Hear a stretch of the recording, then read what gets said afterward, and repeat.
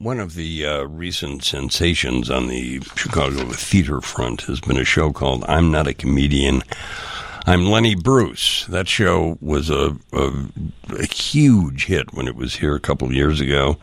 It fell victim to COVID and everything else that COVID brought. It is coming back, and this makes it one of the big theater events of, I think, the late summer, early fall. It will be here September 9th. 2 shows, 2 p.m. and 8 p.m. at the North Shore Center for the Performing Arts, and the star of that show is Ronnie Marmo, who you have obviously heard on this show a number of times, seen on every TV show here. He's out in Los Angeles getting ready to come here. Ronnie, you excited? Hey, Rick. Yes, I'm extremely excited for more than one reason. I love to do the show, but I can't wait to come back to Chicago. I left a big piece of my heart there. You know. Yeah, Chicago was very, very good to you. You and I met even before you opened the I'm Not a Comedian, I'm Lenny Bruce show here. We met through the man who is directing that show, Joe Mantegna, an old friend of mine and a real great friend of yours and a mentor to you. You could never, Ronnie, have expected, I don't think, how popular that show was here. Could you? We opened it, and Joe and I were like, okay, let's do it in L.A. We'll run for like 6 weeks or so. We'll see how it goes. It's been 6 years and 424 performances, and literally. And in Chicago, no, I had no idea what I was in for. I knew Chicago was a smart, great theater town, but I had no idea just, how they would embrace the show and embrace me. And you're being modest. I mean, you were such a big part of. In fact, you saw the final performance in New York. You saw the closing night in New York. I did. What was the name of that weird place? I love the place, but it was a weird venue, I thought. Yeah. What was it? The Box.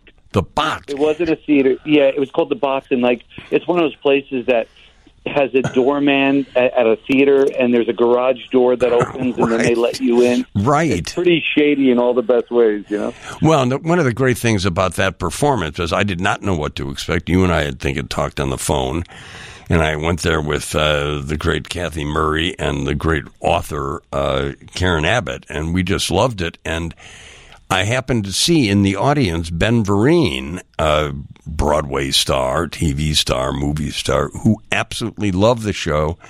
And I was blown away by it, Ronnie. You know that. And Chicago was blown away by it. The reception here from Chris Jones and every other living theater critic was, it had to overwhelm you a bit, did it not, Ronnie?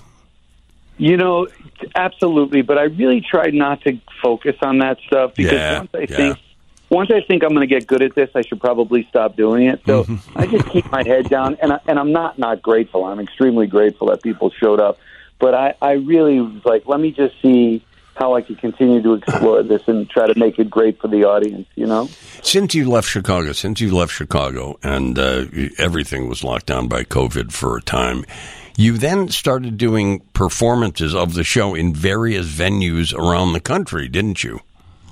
That's right. In fact, us coming through Skokie is part of the tour we're now on. When this opportunity arose, they were like, do you want to come back through us? Like, I can't get there quick enough. So It's 900 seats and 2 performances. It's a big theater, but we've been all over Pittsburgh and West Palm, and we've probably done 16 cities. And we've played everywhere from 150 seats to 1,600 seats. So it's been a wild ride. Wow.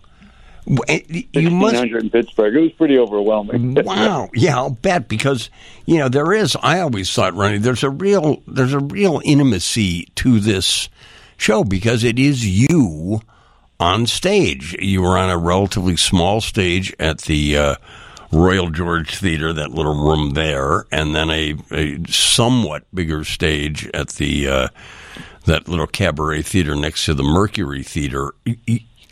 I can't wait to see the set, frankly, to see what you do in a house that's bigger. How has it changed in that way? Well, Joe and I were worried a little bit. We're like, I don't know if it's going to play in a big house. Yeah. We were starting to get offers from 500 seats, 800 seats. Then I got Pittsburgh, 1,600 seats, and I was like, oh, my goodness. And it's so crazy. First thing I do is when I get to a new city, I cut the stage in half. I say, I don't need all this. Mm-hmm. And so I cut it in half. And the intimacy, though, it really holds up. Mm-hmm. It's a wild experience. It seems to work everywhere we do it. And I can't be more excited and grateful about that. But it does work, and I can't wait for you to see it. It's wild. Well, and one of the great things about the intimacy too is you're naked at the beginning of the show. I'm not ruining it for anybody out there, but that lends to a kind of intimacy there. Has it surprised you, Ronnie Marmo, the durability of Lenny Bruce? Lenny's been gone for a long time, and I would argue that what Lenny did with his comedy and his speaking is more important these days than it's ever been. You've got to agree. You've got to agree, don't you, Ronnie? Well, I think the proof is in the pudding. I mean, people keep coming out and they want to hear from Lenny, and it seems like we've progressed in many ways and we've regressed in quite a few. And, a lot of topics seem to still be hot topics, like free speech, which is always a hot topic. But now, I don't know. This country's turned upside down, and with cancel culture and freedom of speech, people are afraid to talk. And Lenny, I can't be the guy who plays Lenny Bruce and then I'm quiet on these issues. So no, of course not. Sure. Put it out there. You have to. No, you absolutely have to. But you have had to alter the show a bit, though, haven't you? I mean, I know you did when you came back to Chicago for a while. Well, listen, we're always tinkering with the show. There's 2 new bits that you've never seen yet, which I'm excited for you to see. So we're always tinkering. But the truth is, there was one specific bit that I took out after George Floyd, and it was, if you're a Lenny Bruce fan, you know what it is. Yeah. Yeah, it's about the N-word, and the idea was in the 60s he would do this bit, and he did it, really out of love. What he was trying to say was, if we could just take the power out of the word, it wouldn't mean so much. Exactly. And then it wouldn't hurt everybody's feelings. Well, that held up for a couple of years, and then once the country just turned upside down, I started to get uncomfortable about it for various reasons, in no particular order, but one of them being that I didn't want people to come there and encapsulate Lenny in this 2-minute bit as who he was, and listening to the whole story. And so I made a choice. Joe was relieved. Kitty Bruce was relieved. And I changed it out for now. Yeah. Who knows what the future holds? Yeah, who knows? But you also can't, I mean, that piece, which was a seminal piece in the oeuvre of Lenny Bruce, you can't in the show say, now, ladies and gentlemen, I'm going to do a bit here that Dick Gregory thought was really funny and that Dick Gregory's son thinks is important. I understand, because it would really be impossible, I think, in the tone of the land we have these days to do that bit again. I just think it would have the potential to ruin, and otherwise people would focus on that, and you can't. This is not your show. Your show, I'm Not a Comedian, I'm Lenny Bruce, is not a lecture. It is a performance in which you are trying to capture a unique talent. It's not a college symposium, That's smart. Rick, I never had looked at it from that angle, but you're absolutely right. It's not a lecture. It's like we want to take you on a journey with this really important guy who is a satirist and a comic and lots of things. And but he wasn't, just that one bit didn't sum him up. So to be honest with you, the bit I'm doing now in place of it, called The Meaning of Obscenity, it actually plays better for the arc of the show. As the playwright, I'm like, this actually makes more sense because he's fighting, he was arrested and charged with obscenity because of words. Yes. And his first arrest was in Chicago. Oh, sure. And Kelly's, Gator Horn. Yeah, Gator Horn. Yeah, 1962, I think. And so, this Meaning of Obscenity bit is actually tracked through the play better. So in some ways, it's kind of nice for the show. And I was worried it wouldn't, hold the same punch, but it really does. It's really fantastic. I'm sure. You can go to LennyBruceOnStage.com to learn more about this man I'm talking to, my friend Ronnie Marmo, or more to the point, you should go to NorthShoreCenter.org and buy tickets to the two shows that are taking place on September 9th at 2 p.m. and 8 p.m. It'd be worth saying. I can't wait. Frankly, I can't wait to see it in a space that large because I think it can. Thank you. Yeah, because I think it'll work. I absolutely think it'll work. Stay on the phone. We got to take a short little break and come back, and I want to talk more about. I want to talk a little bit about another thing that happened to you while during this break from Chicago with a nice young lady who came to see your show in Chicago, and that's how you met. Okay, so hang on. Ronnie Marmo returns to Chicago for two performances, September 9th at 2 p.m. and 8 p.m. at the beautiful, the wonderful space, if you've never been there, North Shore Center for the Performing Arts in I'm Not a Comedian, I'm Lenny Bruce. One thing, Ronnie, a lot of people who saw the show when you were first here are very, very excited to see it again, which I think bodes well for this engagement here. Let me ask you, my friend, after 424 performances, how do you keep it fresh, Ronnie? It just seems like yeoman's work. Is there any special preparation you have to do? Well, people always ask me, how do you keep doing this thing? It is such a monster of a play. I mean, It's a 90-minute blog that, I really don't feel like I have it yet. Oh, wow. And it's very humble. Every night I go, before I walk out, I go, what's my first line? I don't know my first line, and then I take it one word at a time, Yeah. And because my audience is my scene partner, really, since it's a one-man show. Yep. So with that, it's fresh every night because, sometimes they lift me up and take me to another place. Other times they're an oil painting and I'm mad and I throw a temper tantrum. Mm-hmm. So it depends on how they're participating. But I genuinely don't feel like I have it yet. And I think the day I think I'm good at this, I should probably just walk away. Wow, that's interesting. That's very, very interesting. Yeah. So when you're doing the show in Chicago, one night a very attractive young woman comes to see your show. You remember that, do you? Not only do I remember, she happens to be sitting on my couch right next to me right now. So what? I do. What? You kidnapped her? That's unbelievable. Talk about how that relationship started and what it's become, because I think it is such, of all the stories that took place in sort of this COVID time in which we live, this is one of the great ones. A young woman comes to see your show.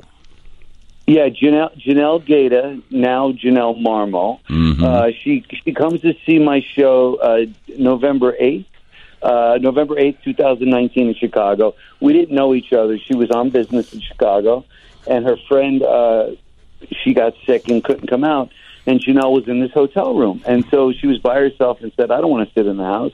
So she Googled best show to see in Chicago, and I'm happy to say my show came up.